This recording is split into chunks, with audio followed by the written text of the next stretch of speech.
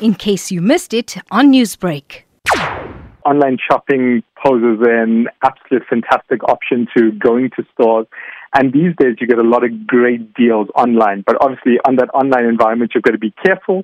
There's reputable retailers, and there are other people who are posing as reputable retailers who are just there scams. Preetesh, how does an online shopper differentiate between a credible organization or someone trying to scam them? Yeah, there are a number of different ways. And again, I should say it's not absolutely foolproof, and there may be challenges we'll face. But the number one thing you can do is look for reputable retailers who are large and big and who have been around for a while. We obviously know some of the larger retailers who are well-known online, who are doing great work and who are continuously advertising.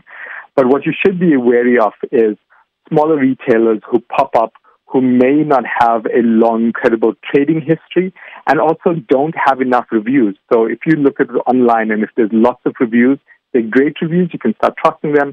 If there's a number of reviews actually missing from their products, that's a warning sign because it shows that they're not selling enough products and they may have just popped up. With that said, then how does an online shopper secure their profile online ahead of Black Friday? Start doing some of your research right now. Start going out and having a look at some of the potential deals, some of the retailers that people trust and where some of the good reviews. It all starts with research. It starts with research, one, and two, being prepared. What you've got to do is if you find the retailers that you want to support, start building a profile, make sure you get on and start getting all of the information about everything that they're doing. And also there's a lot of insight in the communication that they send to you. If they send incredible communication on a regular basis, this shows it's a real business. If they only pop up closer to Black Friday without any communication prior to that, that's a warning sign that this may not be a reputable retailer. What are the risks of doing online shopping under free Wi-Fi network or even online phishing scams? Yeah, I think one of the things you got to watch out for is that in the digital world we're living in right now, there are a number of different ways that people can try and steal your data, and especially credit card data if you're using it online as well. So what you should be aware of is that, one, in terms of your connection to the internet, how do you ensure that you're using a safe connection to the internet?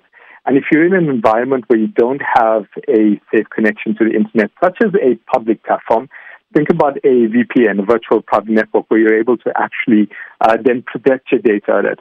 And then comes the next thing, is that where do you actually input your personal data?